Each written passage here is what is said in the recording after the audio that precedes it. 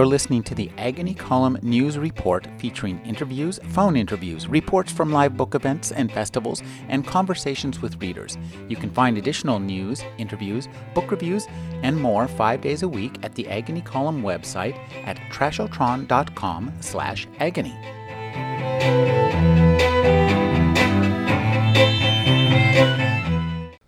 Anne Aurelia Lopez received a PhD from the University of California in Santa Cruz. She's currently a research associate at the Center for Agroecology and Sustainable Food Systems at the University of California, Santa Cruz, and is in the process of establishing a nonprofit organization designed to improve the lives of California farm workers and their families in Mexico.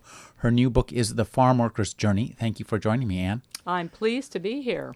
This is a really interesting book, and I'd like you to tell me how it began for you. What drew you to this subject and made you decide to start writing this book? Well, I've been teaching at San Jose City College for many years, and the Mercury News at that time was running some editorials about farm workers, and they referred to farm workers as if they were some sort of implements of the farming system, like, part of the shovels or the tractors or whatever, and I just was amazed at the dehumanization, and it really bothered me. I don't know why it struck a chord, but it really did.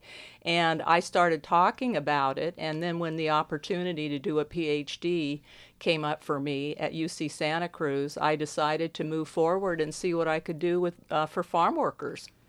It surprises me really that nobody has undertaken the kind of study that you've undertaken or written the kind of book you've written. It's almost shocking given how long we've had, the farm workers as an issue here in California.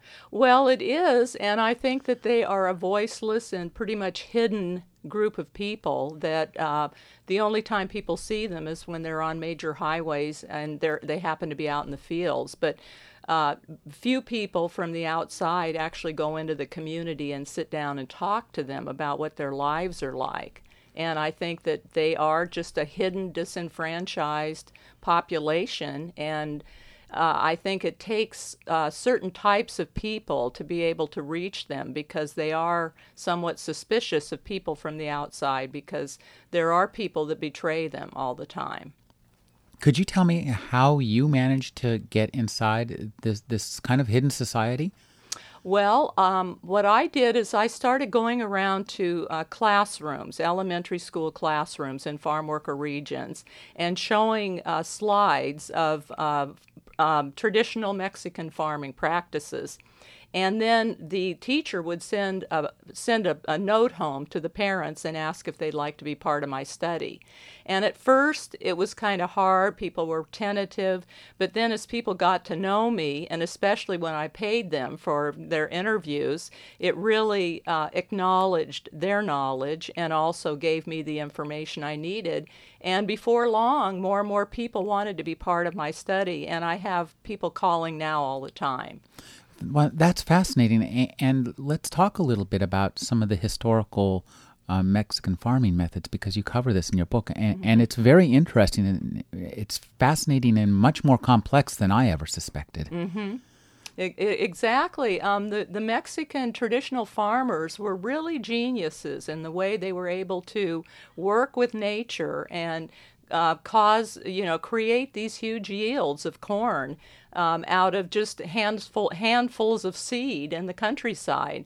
And their corn, bean, and squash intercrop has been really the foundation of the culture for thousands of years, where the corn has been hand-selected, and over time, of course, the genetic fit then to the microclimate or microenvironment that they live in becomes almost perfect, and they get really good yields of very healthy corn, and also a side crop of beans and squash, and that's maintained them for thousands of years. And the three crops themselves have symbiotic mutualisms so that pests were never really a problem. Without going into the detail, it's in my book, but there's been many scientific studies done that show that the architecture, the kind of mutualism, symbiosis, and so on between these three plants really scientifically accounts for the fact that when you grow these three crops together, your corn yield is actually half again as much as if you grow just a monoculture of corn. Well, now this is fascinating, and this is kind of a golden goal for us. It's a sustainable economy. Totally a sustainable economy, right. And sustainable in the ecologically, too, so that these large farming families could exist in the natural environment, and after they harvest their crops, the native vegetation reclaims the land. And actually, the land is improved in terms of nutrients after the farming practice, more so than before. And so it's really kind of the reverse of the industrial processes that we have here. And those industrial processes are starting to make really seriously negative inroads in Mexico as well as here. I'd like you to tell me about some of the interviews that you did, maybe the first interviews that you did that really struck you and made you as passionate as you clearly are about this subject. Yes, well, I recall very clearly my first interview down on West Beach Street in Watsonville, and I think the thing that struck me the most was finding 26 people living in an area of less than 1,000 square feet with one bathroom.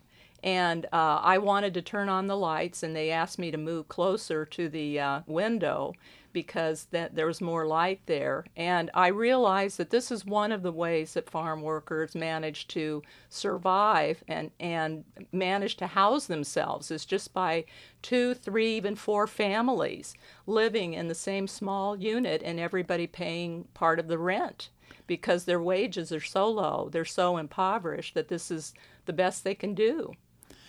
One thing that interests me is when you talk about this. So we have whole families up here, but we also have split families. And you have this really interesting term, binational. Mm-hmm. Tell me a little bit about the binational family lifestyle, which can't be good for either the nations or the families. No, it's not. And I think that a lot of this has occurred as a result of NAFTA, the North American Free Trade Agreement, which really forced farmers off their land in Mexico, since we're now sending so much corn into Mexico, and they can't compete with the way we produce corn here, especially since it's subsidized with so much tax money. The farmers here get huge subsidies to grow corn.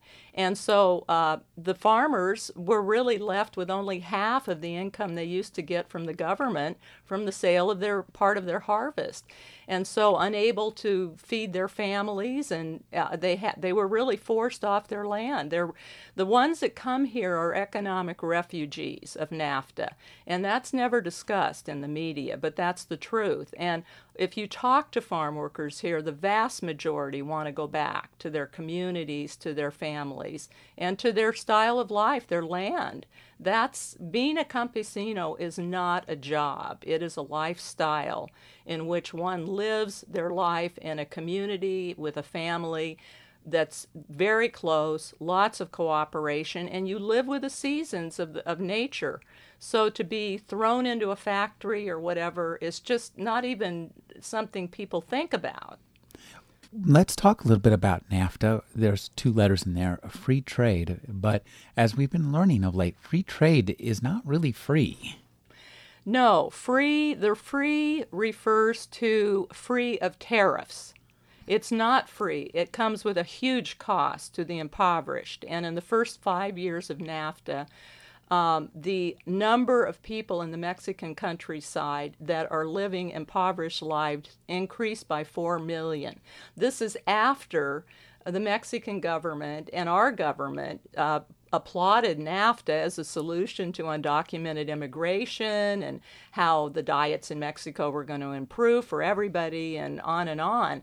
And the opposite, it may have happened for the entrepreneurs, but for the poor in rural Mexico, it has been an absolute devastation. It is tearing apart their culture, and families are abandoned. There is a roving mass continuously of depressed, abandoned women everywhere in the countryside that are visibly depressed. There's a whole generation of children being raised without fathers. It's very, very sad what's going on there. And every year since NAFTA went into effect, 158,000 children aged birth to age 5 die before they reach age 5 from nutritional diseases. This is a fairly startling and alarming statistic. One thing I want to ratchet back a little bit on something you said. The farmers here receiving tariffs or receiving subsidies. Right. These are not family farmers, are they? No, this is huge agribusiness.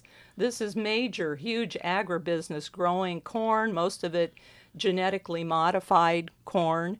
And we, as taxpayers, pay $11 billion to these corn farmers. Now, if they had to sell their corn on the open market like the farmers in Mexico do, they would lose money. But the reason they stay in the business is because the government uses our tax dollars to subsidize them.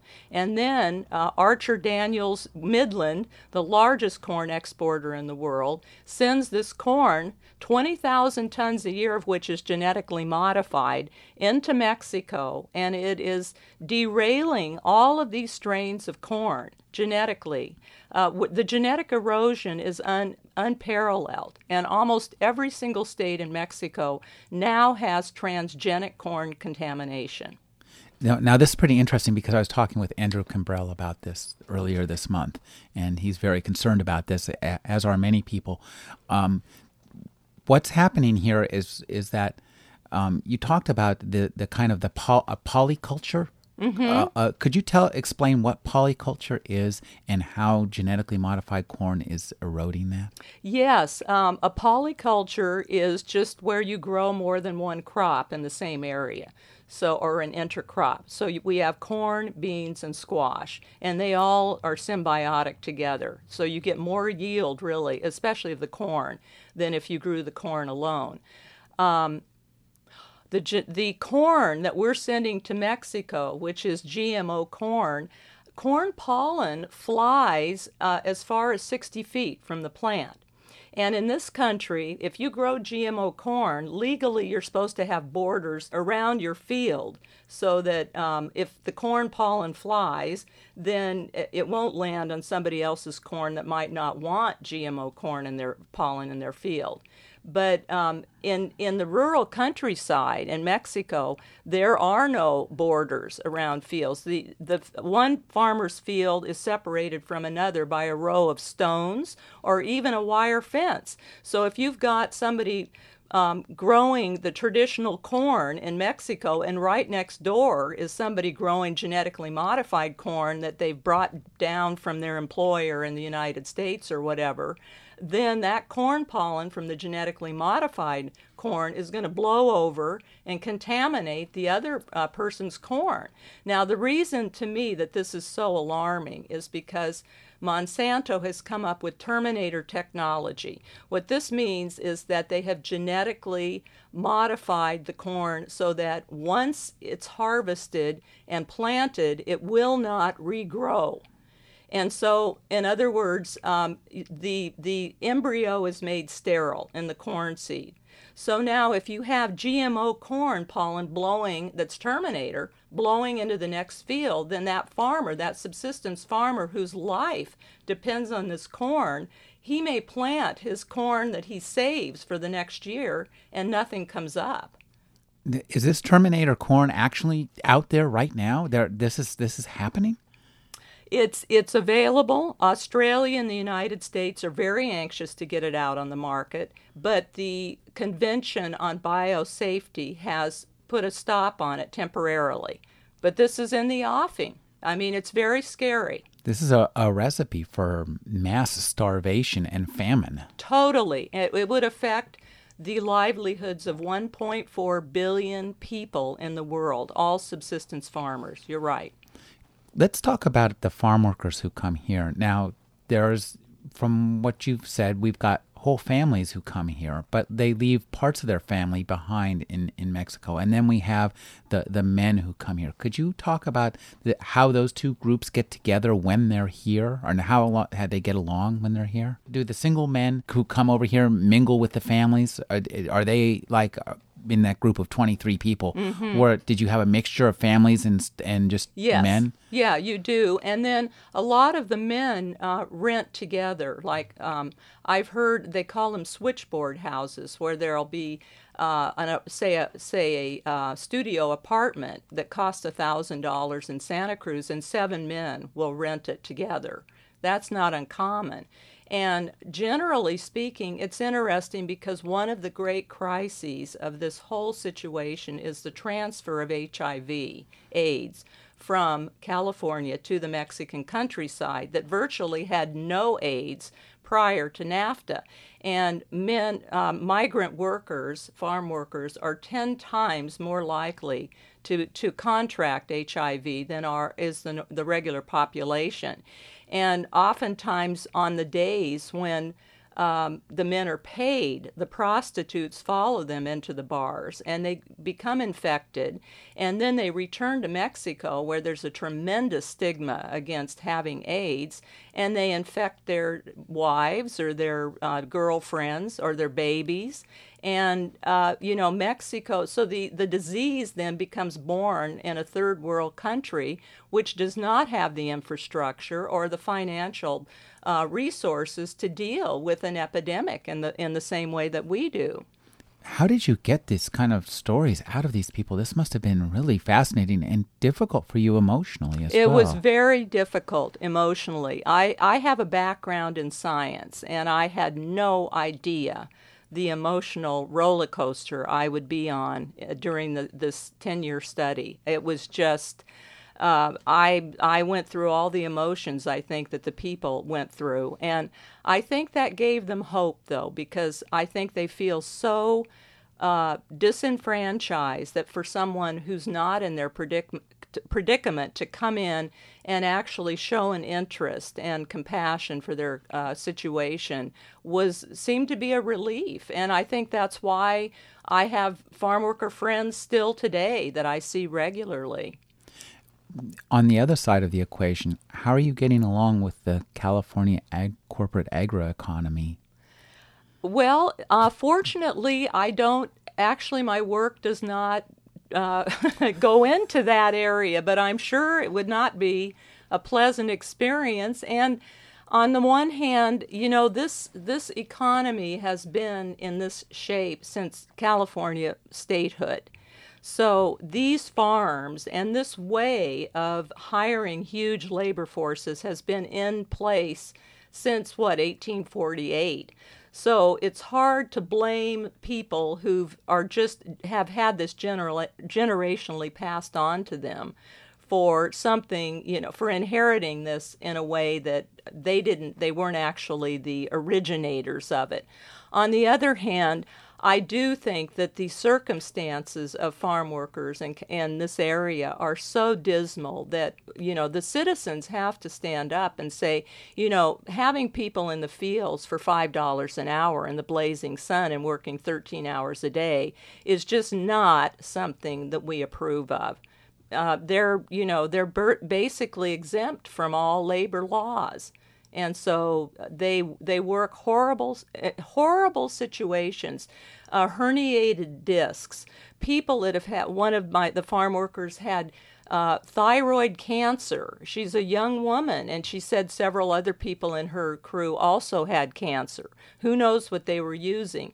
And the company doctors took out the tumor and the thyroid, irradiated it, and when she asked for time off to heal, they told her she was cured and to go back and continue working in that situation. See, this kind of thing is unethical, and I think violates people's human rights, really. What do you think can be done to change the situation? Well, I don't think the farm workers themselves can do anything because they are caught in a binational framework of institutions and laws that begins in Mexico and goes clear into the United States. And every law and institution is designed to keep them in place. So that network is so rigid that I think it takes concerned citizens like myself and yourself who can reach in and assist them in some way. And that's why I started my organization, the Center for Farm Worker Families. And if any of your listeners are interested in what's being done locally, they can go to farmworkerfamily.org and find out about our our projects. But ultimately, the simplest proactive way of dealing with the immigration issue is, number one, recognize that NAFTA and immigration go together. Undocumented immigration is a direct result of the North American Free Trade Agreement, which you never see discussed in the media. One. Two, if we want to be proactive about dealing with it, then we should put our money into organizations that can work to create local rural economies in 3 states from which most of these immigrants come: Jalisco, Michoacan, and Oaxaca. There are tried and true ways of ending poverty so people can stay home. The Heifer Project International has done an outstanding job of this. Mohammed Yunus's Grameen Bank, that model in India, he won the Nobel Prize because his system is so effective. The Jane Goodall Foundation in Africa, all of these things can be even the Hunger Project International has come up with a way that local villages in a region can get out of hunger, out of poverty and hunger, and into self-sustainability in 5 years. Now, this is a proactive way of dealing with the problem. People can stay home where they want to be. Most do not want to be here, and you can't blame them with all the backlash and so on. And it would solve the, quote, immigration problem. It would give people employment so they can stay home. And it would make other people who don't like seeing hordes of immigrants coming to California and the rest of the nation happy.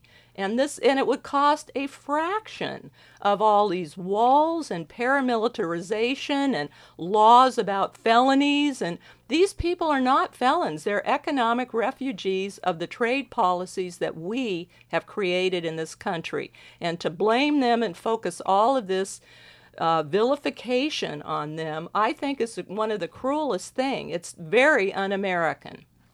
Now, what's going to happen to California's agribusiness corporations if we end illegal immigration?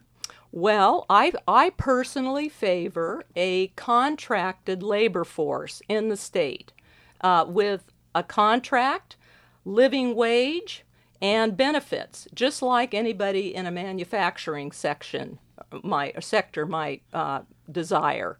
And I think that, we need a contracted labor force instead of relying on displacing people from their own country to come here and harvest our crops. In what is apparently virtual slavery. Exactly. It is legalized slavery, in my opinion. It's cruel. It's cruel and inhumane.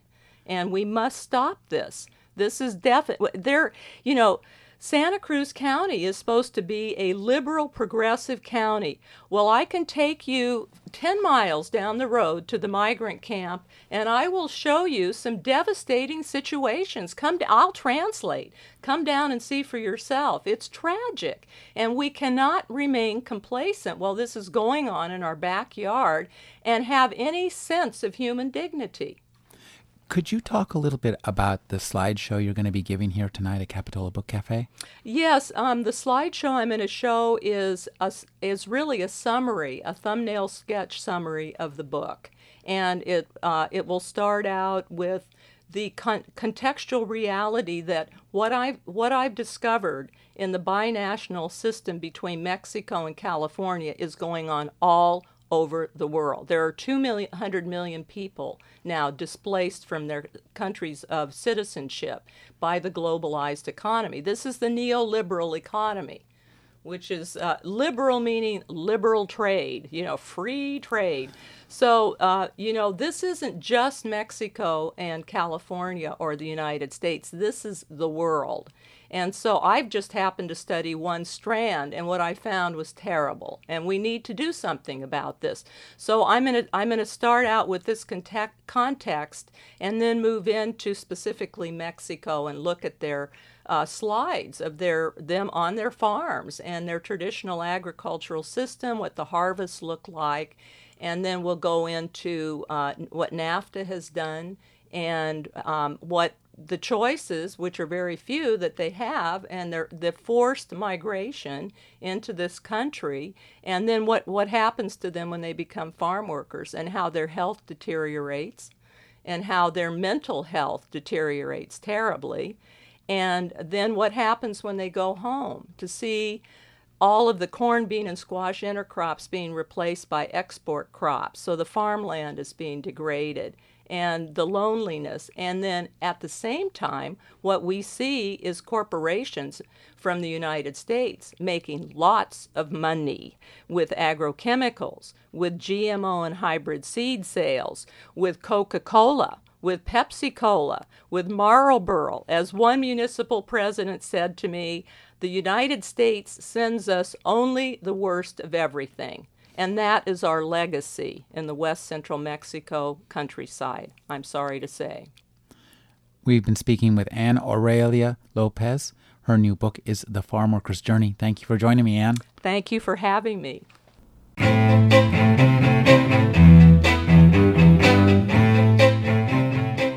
You're listening to the Agony Column News Report, featuring interviews, phone interviews, reports from live book events and festivals, and conversations with readers. You can find additional news, interviews, book reviews, and more 5 days a week at the Agony Column website at trashotron.com/agony.